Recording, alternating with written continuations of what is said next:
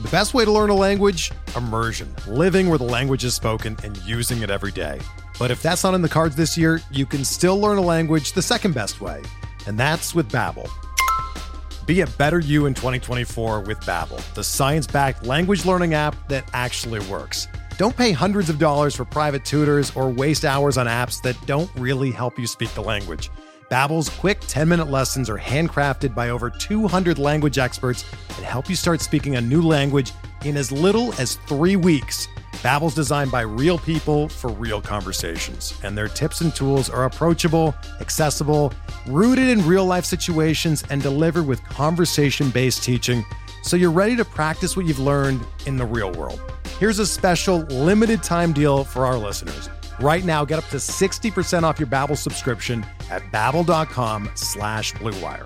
That's 60% off at babbel.com/Blue Wire, spelled BABBEL.com/Blue Wire. Rules and restrictions apply. This podcast episode is brought to you by Coors Light. These days, everything is go, go, go. It's nonstop hustle all the time. Work, friends, family, expect you to be on 24/7. Well, sometimes you just need to reach for a Coors Light because it's made to chill. Coors Light is cold lagered, cold filtered, and cold packaged. It's as crisp and refreshing as the Colorado Rockies. It is literally made to chill. Coors Light is the one I choose when I need to unwind. So when you want to hit reset, reach for the beer that's made to chill. Get Coors Light in the new look delivered straight to your door with Drizzly or Instacart. Celebrate responsibly. Coors Brewing Company, Golden, Colorado. Support for this podcast comes from U.S. Bank. When it's time for a new credit card, the best ones do way more than just buy stuff.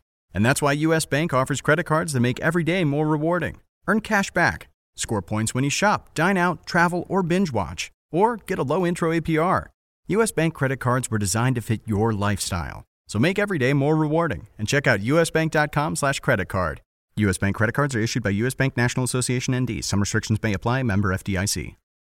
This is the story of Harry's. For decades, one big razor company has relentlessly increased prices and reaped immense profits at the expense of its customers. Then one day, an ordinary guy got ripped off buying razors. He was so fed up that he and his best friend started a company to fix shaving. They called it Harry's. By taking less profit and selling online, Harry's can offer quality blades for less. You can even get Harry's 5-blade razor and shave gel for free when you sign up. Just cover shipping. Click or go to harrys.com and enter code RAZOR at checkout. That's RAZOR, R-A-Z-O-R.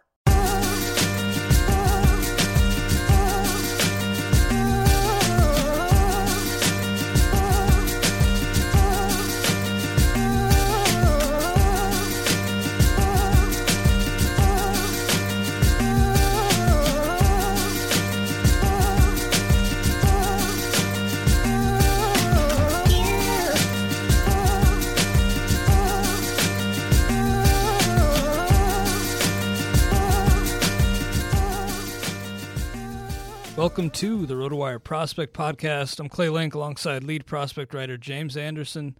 Shout out to New Day, Neudae, at New Day Music on Twitter.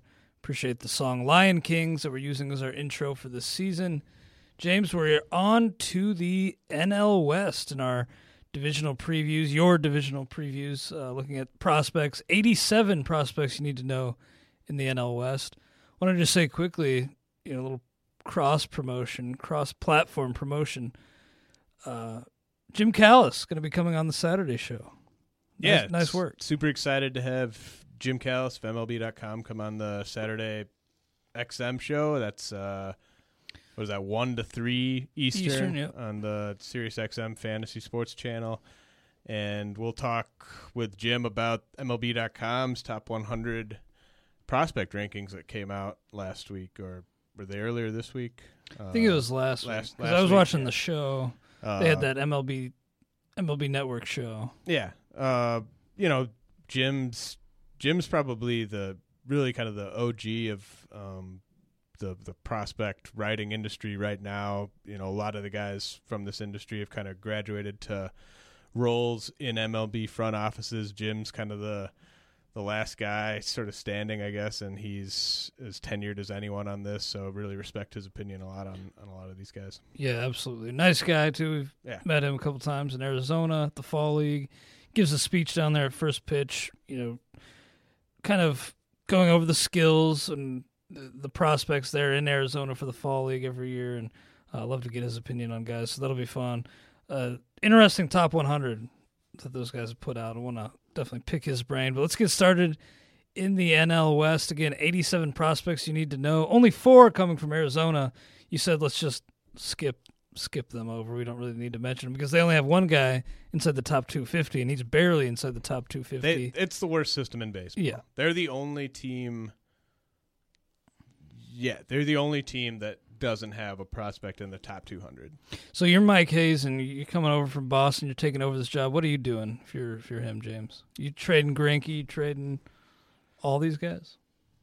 While they have a really bad farm system, they have a pretty nice young core, and I'm gonna just see what this team does with all my pitchers healthy this year, and just kind of see what is the ceiling of that rotation, because you have a guy like Taijuan Walker, you have Shelby Miller, you have Archie Bradley, Braden Shipley. You just don't really know what you have in some of these guys. Robbie Ray, even with all those strikeouts and the failing to prevent runs at a clip you'd expect. So I'd run it back this year. I mean, you have some nice young position players too. If you get to a point after this year, or even after the following season, where you just don't think you have enough, then you can start to rebuild. But they have a young core right now, so a full rebuild, I think, might not be quite necessary. Yeah, maybe not. I do think I'd probably look to trade Greinke just to get out from that deal. But if someone wants to do, I think they should be in the same position with Greinke as the Brewers are in with a guy like Ryan Braun, where obviously you're happy to move him if the price is right, but you're not just gonna give him away and not get anything back. We'll move on to the Rockies then. This is an interesting system headed by Brendan Rodgers, shortstop. We have him 12th overall in your top 400. Rotowire.com/pod to check out James's full piece. We're not going to be able to touch on all 87 players, but Brendan Rodgers, certainly an intriguing player. And, maybe, I think you have him, one spot behind Dansby Swanson on the overall top 400? I think that's right, yeah. Yeah, and of course, Brendan Rodgers, when he gets up to the major league level, is going to have a hitter's haven for a home park. But what keeps him behind Dansby Swanson? Is it just the floor? The proximity is a huge factor. He's probably 2 years away, maybe even more than that. He almost like a good chunk of his production last year came at home in Asheville, which is a really nice place to hit. Like to see what he would do in a more neutral environment over a full season. He's not going to have that anytime soon because he's going to Lancaster this year, which used to be in the Astros. It used to be an Astros affiliate and was one of the top 2 or 3 places to hit in all the minors. So if you have Brendan Rodgers, he's going to mash this year. I mean, his stock's really only going to go up. We're not going to really learn anything about him this year, at least while he's at Lancaster. But I have some concerns about those home road splits last year. And then he might move to second base, which isn't a huge deal because shortstop's deeper than it used to be, but it is a factor. I mean, you would rather him stick at shortstop. He started playing second base a little bit last year, and you almost never see that with guys that end up staying at shortstop long term. Right, Mel Tapia is a guy who's been hanging around the prospect list for a while. Did graduate, not graduate, but did debut at the major league level last season. Still prospect eligible and likely headed back to AAA. They have, a slew of outfielders right now, and a trade would probably open up a spot for Desmond. And then they brought back Mark Reynolds, a good step in at first base. So Tapia doesn't seem to have a clear path to 2017 value, but do you still like him quite a bit long term? As long as he's in the Rockies system, I think you gotta still like him. He has excellent bat to ball ability. That's always sort of been his top trait, is that he just really knows how to square up the ball and hit for a high average, even with a sort of unconventional setup and with slight frame. I think he is going to offer some sneaky, 10, 15 homer pop eventually against big league pitching. the one thing that really kind of sucks about Tapia is he's always posted subpar success rates as a base stealer, even though he has good speed. So it's possible they just look at that and eventually stop giving him the green light, which at that point he doesn't become all that appealing for fantasy, because then you're looking at maybe a one category player, especially if he's not hitting near the top of the lineup. So I love the hit tool. I love what it could do in a place like Coors Field. I mean, if he could play there every day, I think that he could post some batting averages at 300 or better. But it's really unclear what's going to accompany that batting average. Riley Pint, number 3 in the system. He was the 4th overall pick in June's first-year player draft. And you look at this guy, 6'4", you can see a ton of projection, but it's not all projection. He's already throws high 90s. The slider is a wipeout pitch. You said that could give him 2+ pitches along with the fastball in time. What are the issues that he's going to need to iron out in the coming seasons to really meet expectations as that 4th overall pick? The reason why he's outside the top 100 and not like 40, 50 spots higher is largely just that he's going to play in Colorado for half his games. Like the Rockies just aren't going to be trading any of their high-end power arms anytime soon. So you have to accept the fact that he's probably going to play half his games in Coors, which obviously sucks. Like a guy like John Gray, if you remove him from Coors, I think he'd be maybe a top 20 starter in baseball. But in Coors, he's just not quite that. And then the other concern with Pint is, a lot of people think his arm might just fall off because of how hard he throws. He's a higher risk for having arm issues than most pitchers his age. Yeah, numbers from his professional debut not good by any means, but I will say 1.64 ground out to air out ratio does, he's able to keep the ball on the ground a fair amount, and that could help him as he works his way to Colorado. Tom Murphy's a guy I've been seeing. You have him 119 overall, the top 400, 4th in the system. Been seeing some people suggest he might be a bit of fool's gold for 2017. Catcher is a tough position. You got to get a little creative, but I know you had him a lot last year and were waiting. Or did you sour on Murphy last season? I guess I soured on the fact that I don't think the Rockies view him as a long-term, full-time or starting catcher. I think that if they viewed him that way, he would have been up sooner last year. You also have to look at who's ahead of him. Tony Wolters, obviously not a great hitter, but he absolutely can't hit lefties, and he's one of the best pitch framers in baseball. So I have a feeling he's going to play an awful lot when a right-hander's on the mound, because he's not going to hit righties that much either, but he's not going to be a complete zero against them, and they're going to want to get him behind the plate defensively. Murphy also, huge strikeout rate. That's a concern. I think he's obviously got some use this year in 2-catcher leagues because of that power and because of the position, but you got to be realistic about it. You can't get too aggressive. I know a lot of people are getting, I've seen people reach for this guy in like the 14th round of drafts, stuff like that. Just he's getting a little too trendy for my liking. I think you got to project fewer than 350 plate appearances. That could still get you 13, 14 home runs, but you got to be realistic. Yeah, and a league like the NFBC where you have 2 lineup submissions for hitters every week, you can pick your spots with Murphy, maybe a little bit more valuable there, but I agree that people are, you miss out on that first couple tiers of catcher. You start to panic a little bit, I think, jumping up. There are better guys. Yeah. Given where he's going in drafts, there are guys I'd rather roll the dice on than Murphy. The Rockies seem to fancy themselves competitors this season, hoping to be good enough to earn a playoff spot. We'll see about that. And with that mindset, there's been some talk that they could use Jeff Hoffman, 5th in the system, 133 overall in your top 400, out of the bullpen. What does that do to his development long term, do you think?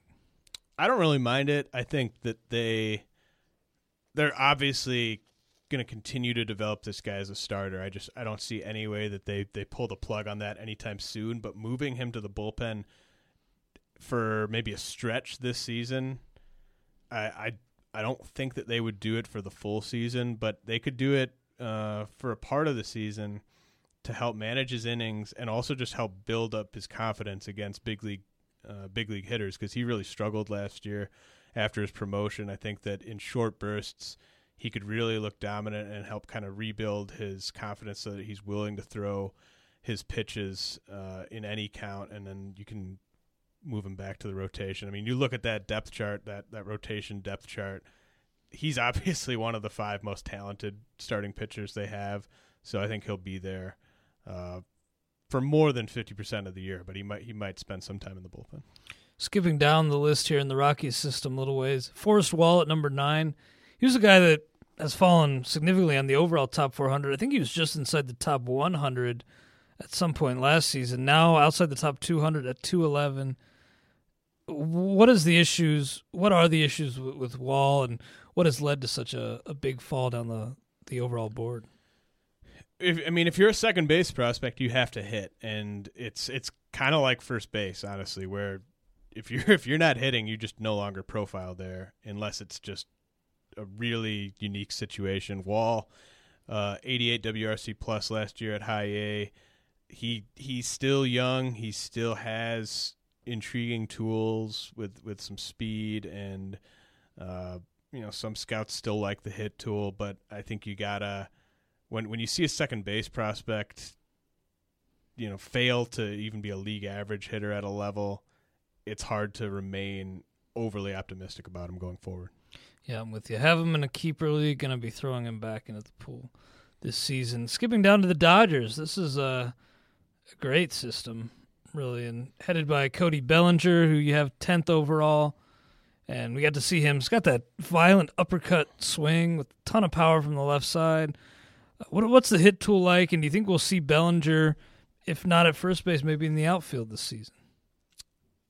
I think we could. I don't know. It depends. Like, Adrian Gonzalez can't hit lefties anymore, so I think that's a factor. I think the Dodgers are a team that might get realistic about that. I think Darren Ruff, I believe, is a guy that they have on board that can hit lefties, so maybe that's the answer they go with there, and maybe they do use Bellinger in the outfield, but they have plenty of outfielders too, so it would maybe take a guy like Andrew Toles struggling, or maybe an injury to give Bellinger enough at bats to make sense, for it to make sense for them to promote him before September.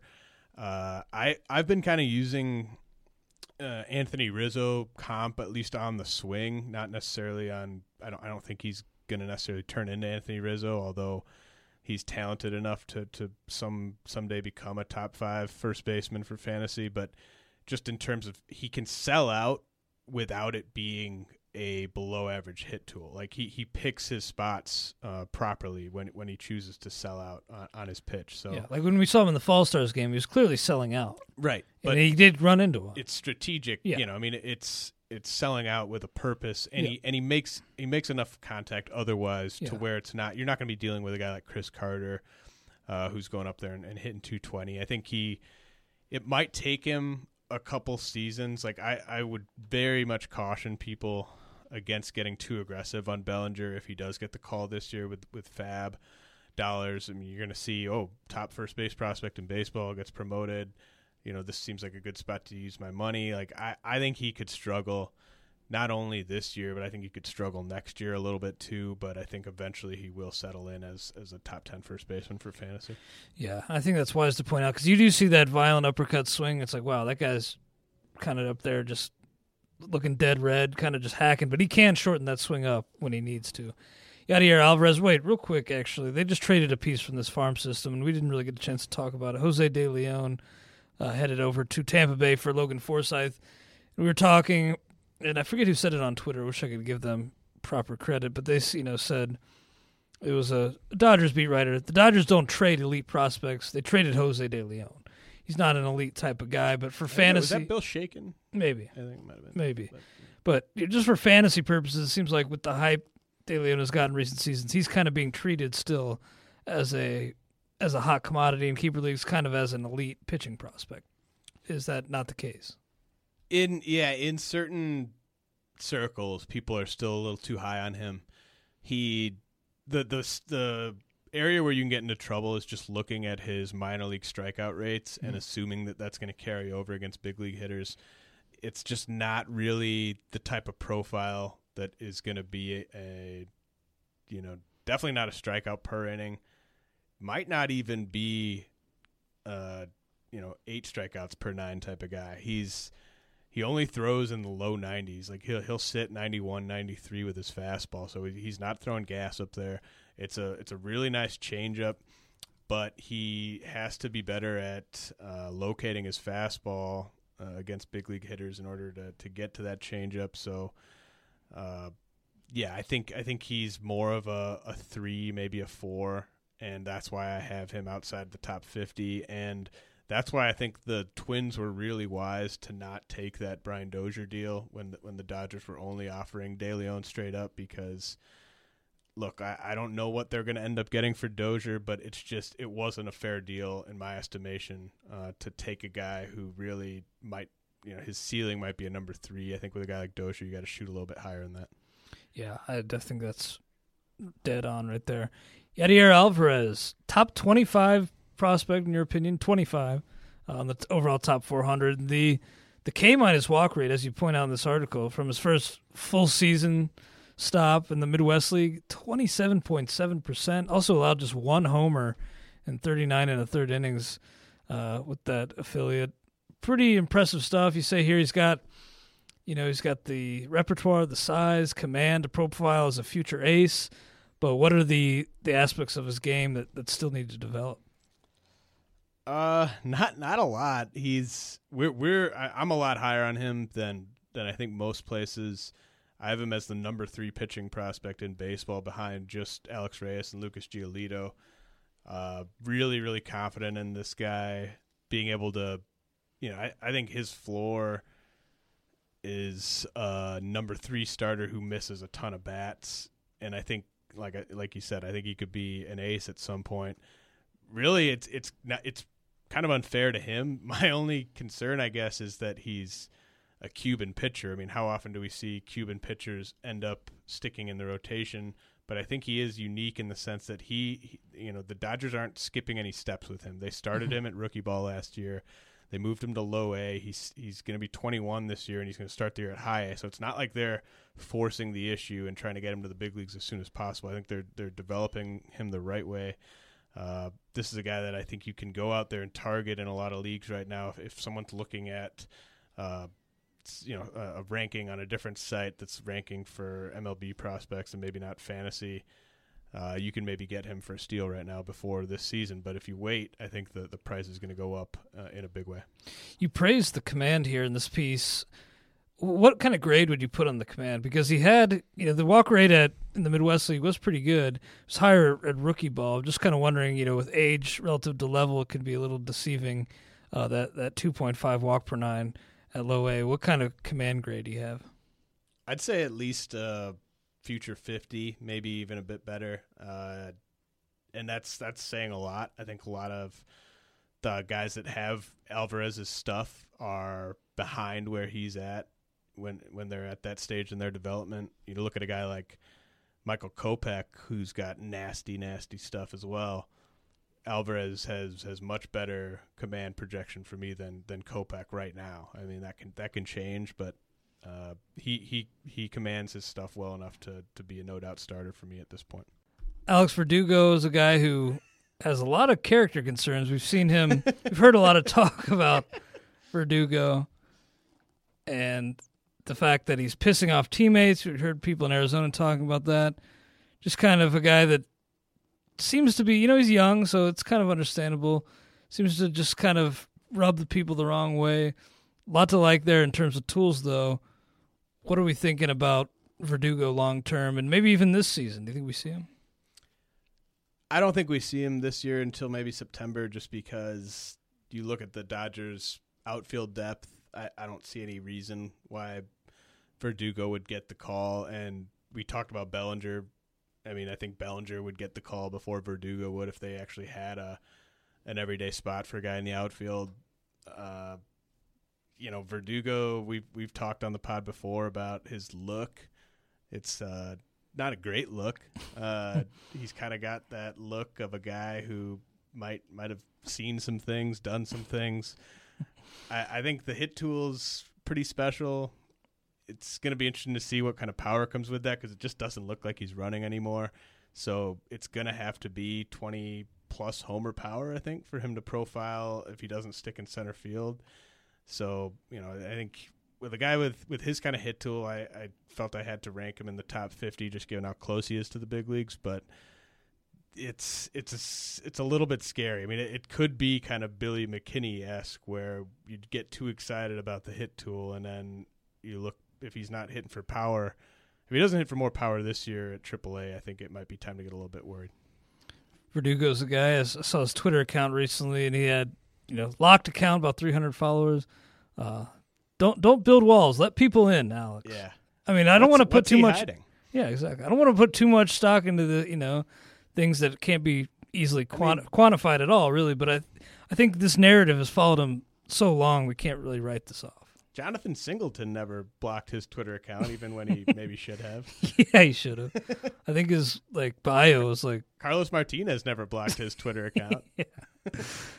Maybe he's smart in doing so. I don't know, but at the same time, it's like there's something there where personality maybe just doesn't mesh well with his teammates right now. Maybe he matures and finds a lot of major league success, but I think that is a big question mark with Verdugo.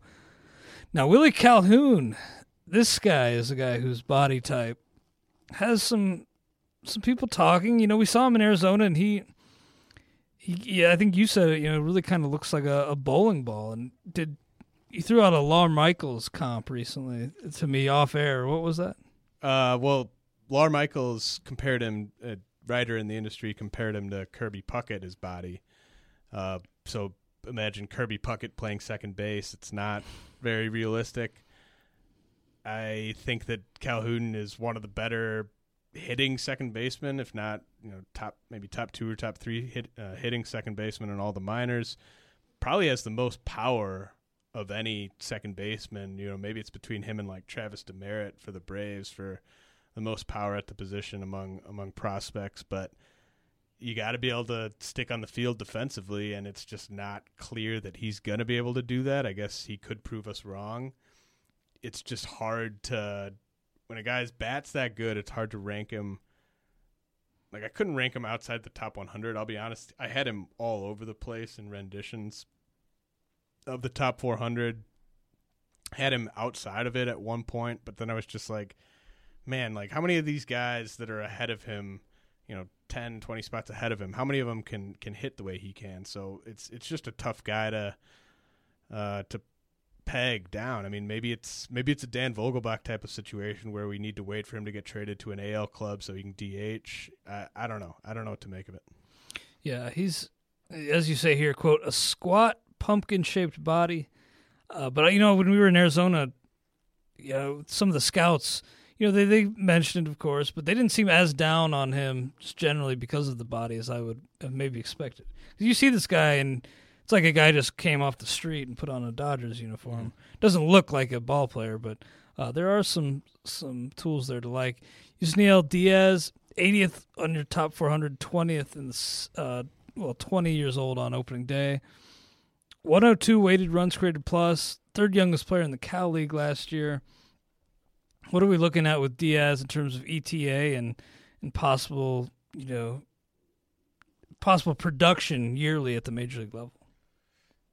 He's probably going to continue to be a 1 year at a time type of guy, so he might not debut until late 2018, 2019, but it might be 5 category production if he can hit enough to hit up high enough in the lineup for that to be the case. Not a plus power guy, not a plus speed guy, but he could give you maybe a 20, 25 homer year with 10, 15 steals, something like that in his peak season. So it's interesting. I think how advanced he was relative to his level last year is what impressed me most.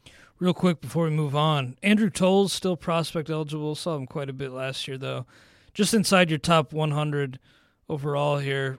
Now with Forsythe coming aboard, Toll's probably looking like a guy, he was looking like a possible leadoff candidate early on, but probably stuck in the bottom third of the order, even if he is playing regularly in left field, which looks like he might. But in terms of Toll's 2017 upside, what are you seeing? Well, I admitted that ranking him 98th is pretty cowardly on my part, because I think he's going to either be a guy that should have been ranked 50 spots higher or a guy that should have been ranked like 100 spots lower. Yeah. It's just not really clear how much. Proximity is huge for fantasy. Right. Obviously. Yeah. It's just not clear how much of what he did last year is going to be sustainable going forward. You'll know if you're in a type of league where he needs to be kept. He should probably be rostered in most formats, but I don't know. It's just a really tough type of guy to figure out. I wish he would have lost his prospect status so I didn't have to rank him, because he honestly just came out of absolutely nowhere last year to have the season he had. So it's really hard to say anything with confidence here. Moving on to the Padres, Manuel Margot, number one in the system. No surprise there, really.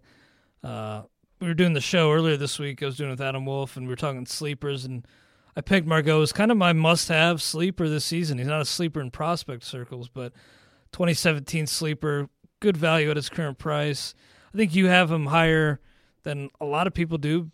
Proximity, again, factoring in there. But do you think he's going to be able to beat out Travis Jankowski from the start and really put together a full season worth of production that really makes a big difference in mixed leagues?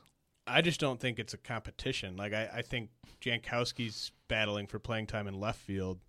I think Margot is the absolute clear starter in center. He projects to be a plus defender there. He is either going to lead off or hit second. If Jankowski were to win that left field job, he might lead off. Margot might hit second. Either way, he's going to be hitting in one of the top two spots in that lineup all season long. I just have no idea why the industry is not valuing him more, the prospect industry specifically. Like, I get it with like single season players. They're not usually the brightest when it comes to these young guys. But when it comes to guys that are like ranking prospects for a living, like if you have Victor Robles ranked ahead of Manuel Margot, I just have no idea what you want Margot to be doing right now. He was Victor Robles 2 years ago, and he hasn't shown any flaws offensively. He makes a ton of contact. He's got plus speed. He's got sneaky power. Petco no longer a wasteland for right-handed power, so I think he could give you 12, 15 homers there in a couple of years. He's probably not ready to get to double-digit homers this year, but he could give you 35 steals this year. I think if he stays healthy, he will give you 35 steals this year. And where you can get him right now, the batting average to me is pretty safe. A lot of the guys that are going around where he's going are guys that have huge flaws in terms of, they're just not going to help you in runs or RBI, or they're not going to hit for high average. He doesn't really have any of those flaws. I think that he should be going, at least maybe 100 spots higher than where he's going right now in ADP. Interesting. Yeah. ADP currently, as we talk now, 254.63. Has gone as high as 184. And I think a top 200 spot is where we could see him go come March. Interesting that Hunter Renfroe, you have third in the system. You have him, I think, 33 spots lower on the overall list. He has a higher ADP currently at 237.7, but his high pick is 198. He did make some tangible adjustments to his swing, cutting down on the swing path, which is good to see. I had some concerns about him, but with those adjustments with his swing, how high has he risen for you in terms of, not only this season but long term among prospects?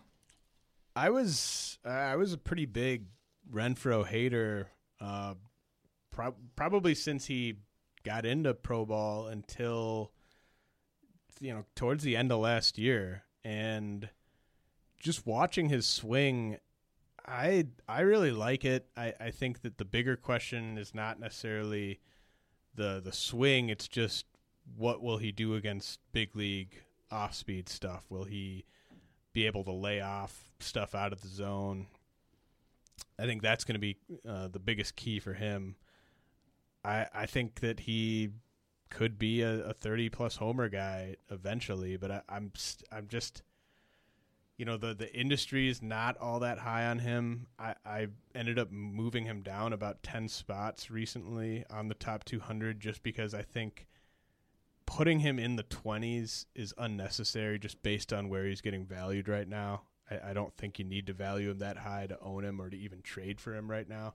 So that's why I moved him down. I think that the proximity factor, it's a big thing. I mean, a lot of the guys that are going to be ranked below him, like in 2 years, if they're where Renfroe is, like that'll be a good development. So I think you have to factor in the proximity.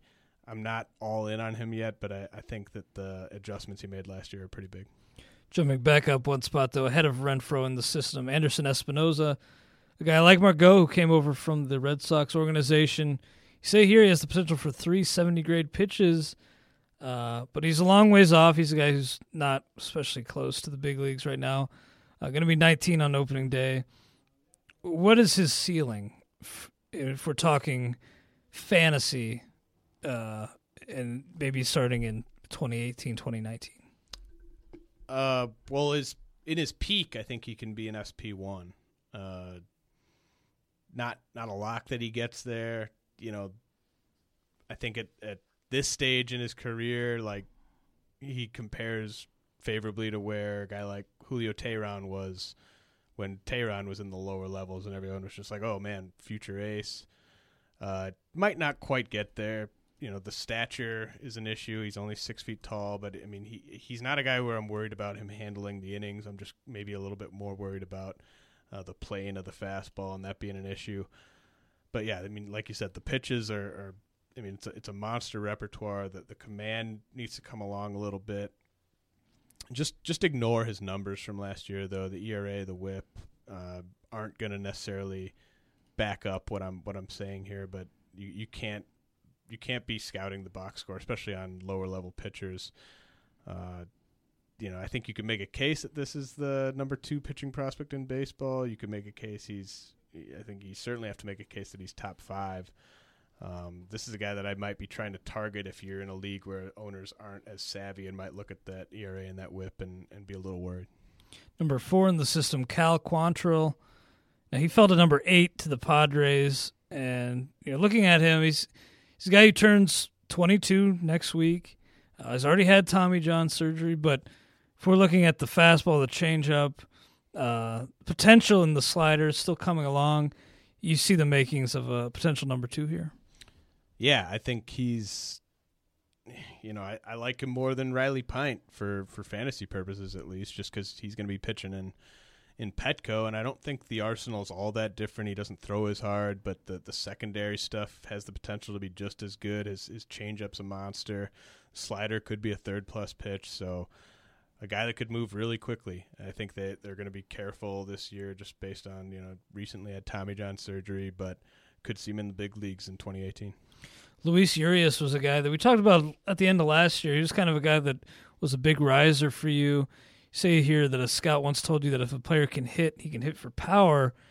And you follow that up with that's an oversimplification, but with Urias, I mean, we've seen his ability to hit, and you just expect it to be a matter of time before that power shows up. I'm out on a limb on Urias. I think you could, in certain circles, he might not even rank in someone's top 150. He might even be a borderline top 200 guy for certain people. But I'm so in on the hit tool, and I think it's extremely rare for a player of his age to do what he did at high A. I mean, he might have been the best hitter in the entire Cal League last year, and he was the youngest player in the league. I think you just can't ignore stuff like that. He could move. I mean, he could get to the big leagues before his 21st birthday, and he's not going to run much, but I think he can handle second base, and the power, like to expect him to already be hitting for power given his stature, I think it'd be crazy. I mean, he did manage, I think, 5 home runs last year, which at least tells you he knows how to barrel it up and get it out. But I'm betting pretty heavily on the hit tool here. I think he can be a solid number 2 hitter. I think the floor is kind of pre-2016 Daniel Murphy, and that's still an everyday guy. Another guy in the system that may not have the industry-wide hype, but that you like a lot, Jorge Ona, 6th player in the system inside the top 100 overall. Not a player I know much about. Going to be only 20 on opening day, but what are we looking at in terms of physical skills? Maybe comps with Ona. He's part of their July 2 signing period class from last year that I think might go down as the last great July 2 signing class in history, given the changes to the CBA. He draws A.J. Preller, I guess, threw out a Albert Bell comp for his physical stature and the fact that he's right-handed and projects to have plus raw power. And he didn't go as far as to compare him to Bell in terms of what he expects from production-wise, but I think that's the type of player they're hoping to get, a guy that hits for a ton of power from the right side, maybe gives you a 270, 280 type of average, isn't all that great on defense, but it's all about the bat with him. I think that he's a nice guy to grab later in dynasty drafts this year. A lot of young guys heading this system. Fernando Tatis Jr., one of them, 18 years old, 109 overall. He's part of that James Shields trade. Getting a piece like this for a guy like Shields was a pretty nice move. Preller, kind of a sneaky, slimy guy, but also made some pretty good moves. I love it, man. I love everything he does. Like I'm all about trying to take advantage of any kind of Let's just say this: I wish he was the Reds GM. Yeah, right? like if exactly, I think most fans in baseball would trade their GM for AJ Preller right now, and everyone that's praising the White Sox right now should also remember this trade where they took on James Shields and gave up a guy who you can make a case for being a top 100 prospect in Tatis, and he's he reached the Northwest League last year as a 17-year-old, was an above-average hitter there. He's going to move off shortstop, probably to third base, but has enough power projection. He's a big enough kid where he should be able to handle third base offensively. He could be a huge riser this year, heading to low A as an 18-year-old. Yeah, I mean, I really am jealous that, I wish they'd fired Preller and the Reds would have brought him in after that suspension. He's not a Reds type of guy. No, not at all. I just think with a guy like that who, maybe there's some sketchiness in withholding information, but look, he's doing whatever he needs to do to improve this franchise. And I think he's doing it the right way for the most part. This rebuild, the way that they restocked this system after the Trey Turner trade is amazing. Like, it's more impressive than what the Brewers have done, I think. Like, what they did on the international market last year was just insane. Like, they brought in so much talent just in that July 2 signing class, and even if like 60% of it doesn't work out, if they just hit on a few of those guys, it's gonna be huge. And they've done really well in terms of the guys they've brought in trades. Not even like the headliners. Like Javier Guerra is a guy that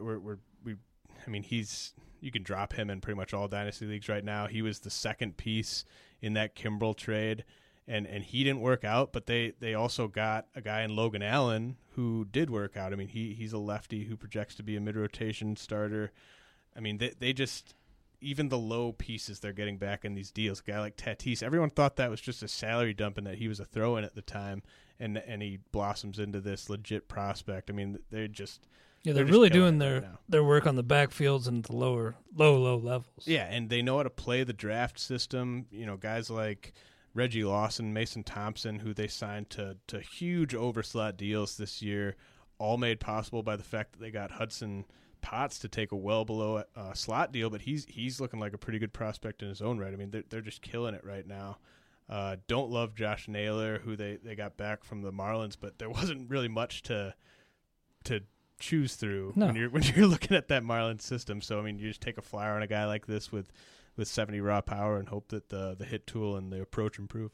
And I'll just say too, if you're going to knock Preller, or if teams are going to boycott, communicating and discussing moves with Preller, then boycott the Cardinals too. All right, because Chris Correa and that whole That whole business is a lot sketchier than what Preller pulled. If you want to boycott doing business with the Padres, well, then you just don't have access to these prospects. Yeah, exactly. And they have the deepest system in baseball. Yeah.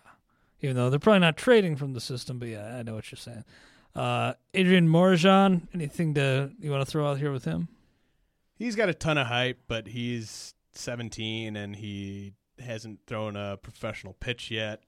I mean, a lot of people think he might be kind of the next Julio Urias type of guy that just is a super young phenom and dominates in the lower levels. That could be the case. You can get aggressive on him if you want to.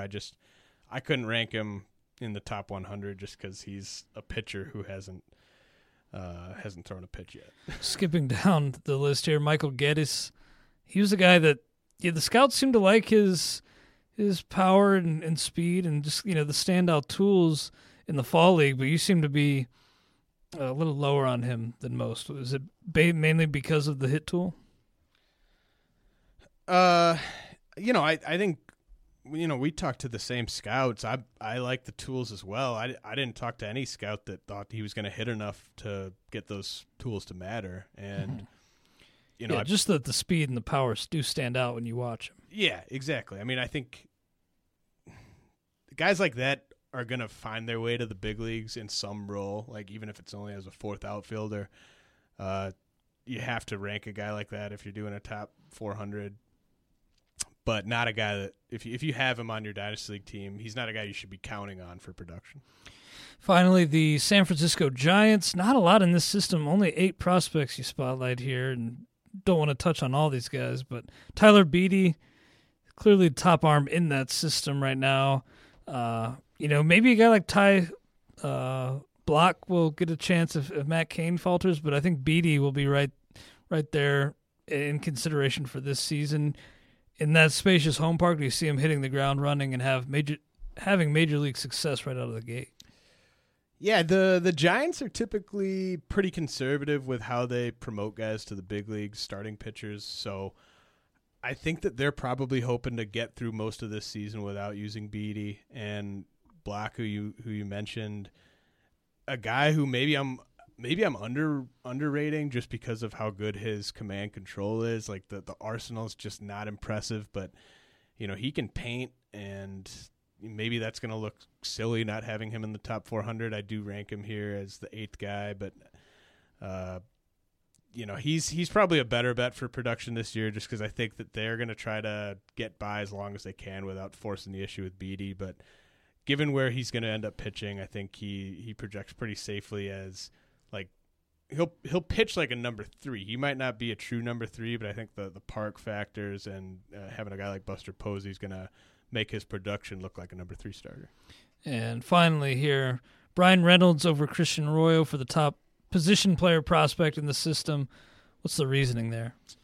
Just tools. I mean, Arroyo's got a better hit tool, and maybe if I'm as high on a guy like Luis Urias, I should be higher on a guy like Christian Arroyo because he's got a great hit tool too. But Arroyo, he's going to end up moving to third base, and you got to hit a lot to make up for not having even average power at third base. I look at a guy like Colin Moran.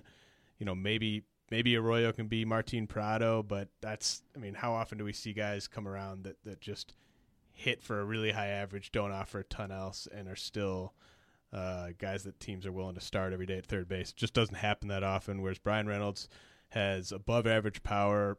He didn't really match the scouting report. Pre-draft, he was seen as a very safe college bat. He actually ended up striking out quite a bit in his pro debut, so that's a little concerning, but he has enough just tools and 5 category potential to give him the edge over a guy like Arroyo.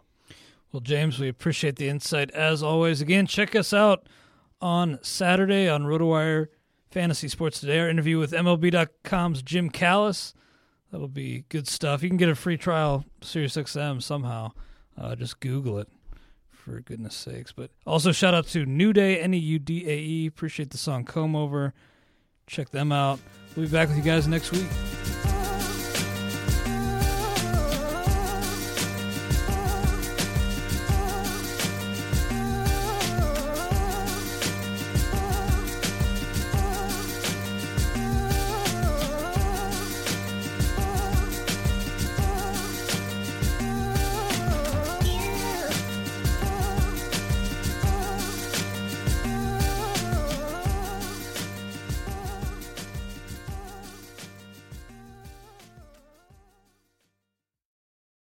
This is the story of Harry's. For decades, one big razor company has relentlessly increased prices and reaped immense profits at the expense of its customers. Then one day, an ordinary guy got ripped off buying razors. He was so fed up that he and his best friend started a company to fix shaving. They called it Harry's. By taking less profit and selling online, Harry's can offer quality blades for less. You can even get Harry's 5-blade razor and shave gel for free when you sign up. Just cover shipping. Click or go to harrys.com and enter code RAZOR at checkout. That's RAZOR, R-A-Z-O-R. Whether you're a world-class athlete or a podcaster like me, we all understand the importance of mental and physical well-being and proper recovery for top-notch performance. That's why I'm excited that Unified Healing is sponsoring podcasts on the Blue Wire Network. Unified Healing is a new and super innovative global network of wellness centers powered by Energy Enhancement System, or EE System. If you haven't heard of the EE System yet, then you'll want to listen up. This technology promotes wellness, deep relaxation, purification, and rejuvenation. Wherever you are across the globe, access to a center is easy and affordable. Interested in experiencing the EE System technology for yourself? Go to unifiedhealing.com/bluewire to learn more and find a center near you. That's unified, UNIFYD, healing.com/bluewire. No material or testimonials on the Unified Healing website are intended to be viewed as medical advice or a substitute for professional medical advice, diagnosis, or treatment. Always seek the advice of your physician or other qualified healthcare provider with any questions you may have regarding a medical condition or treatment and before undertaking a new healthcare regimen, including EE System.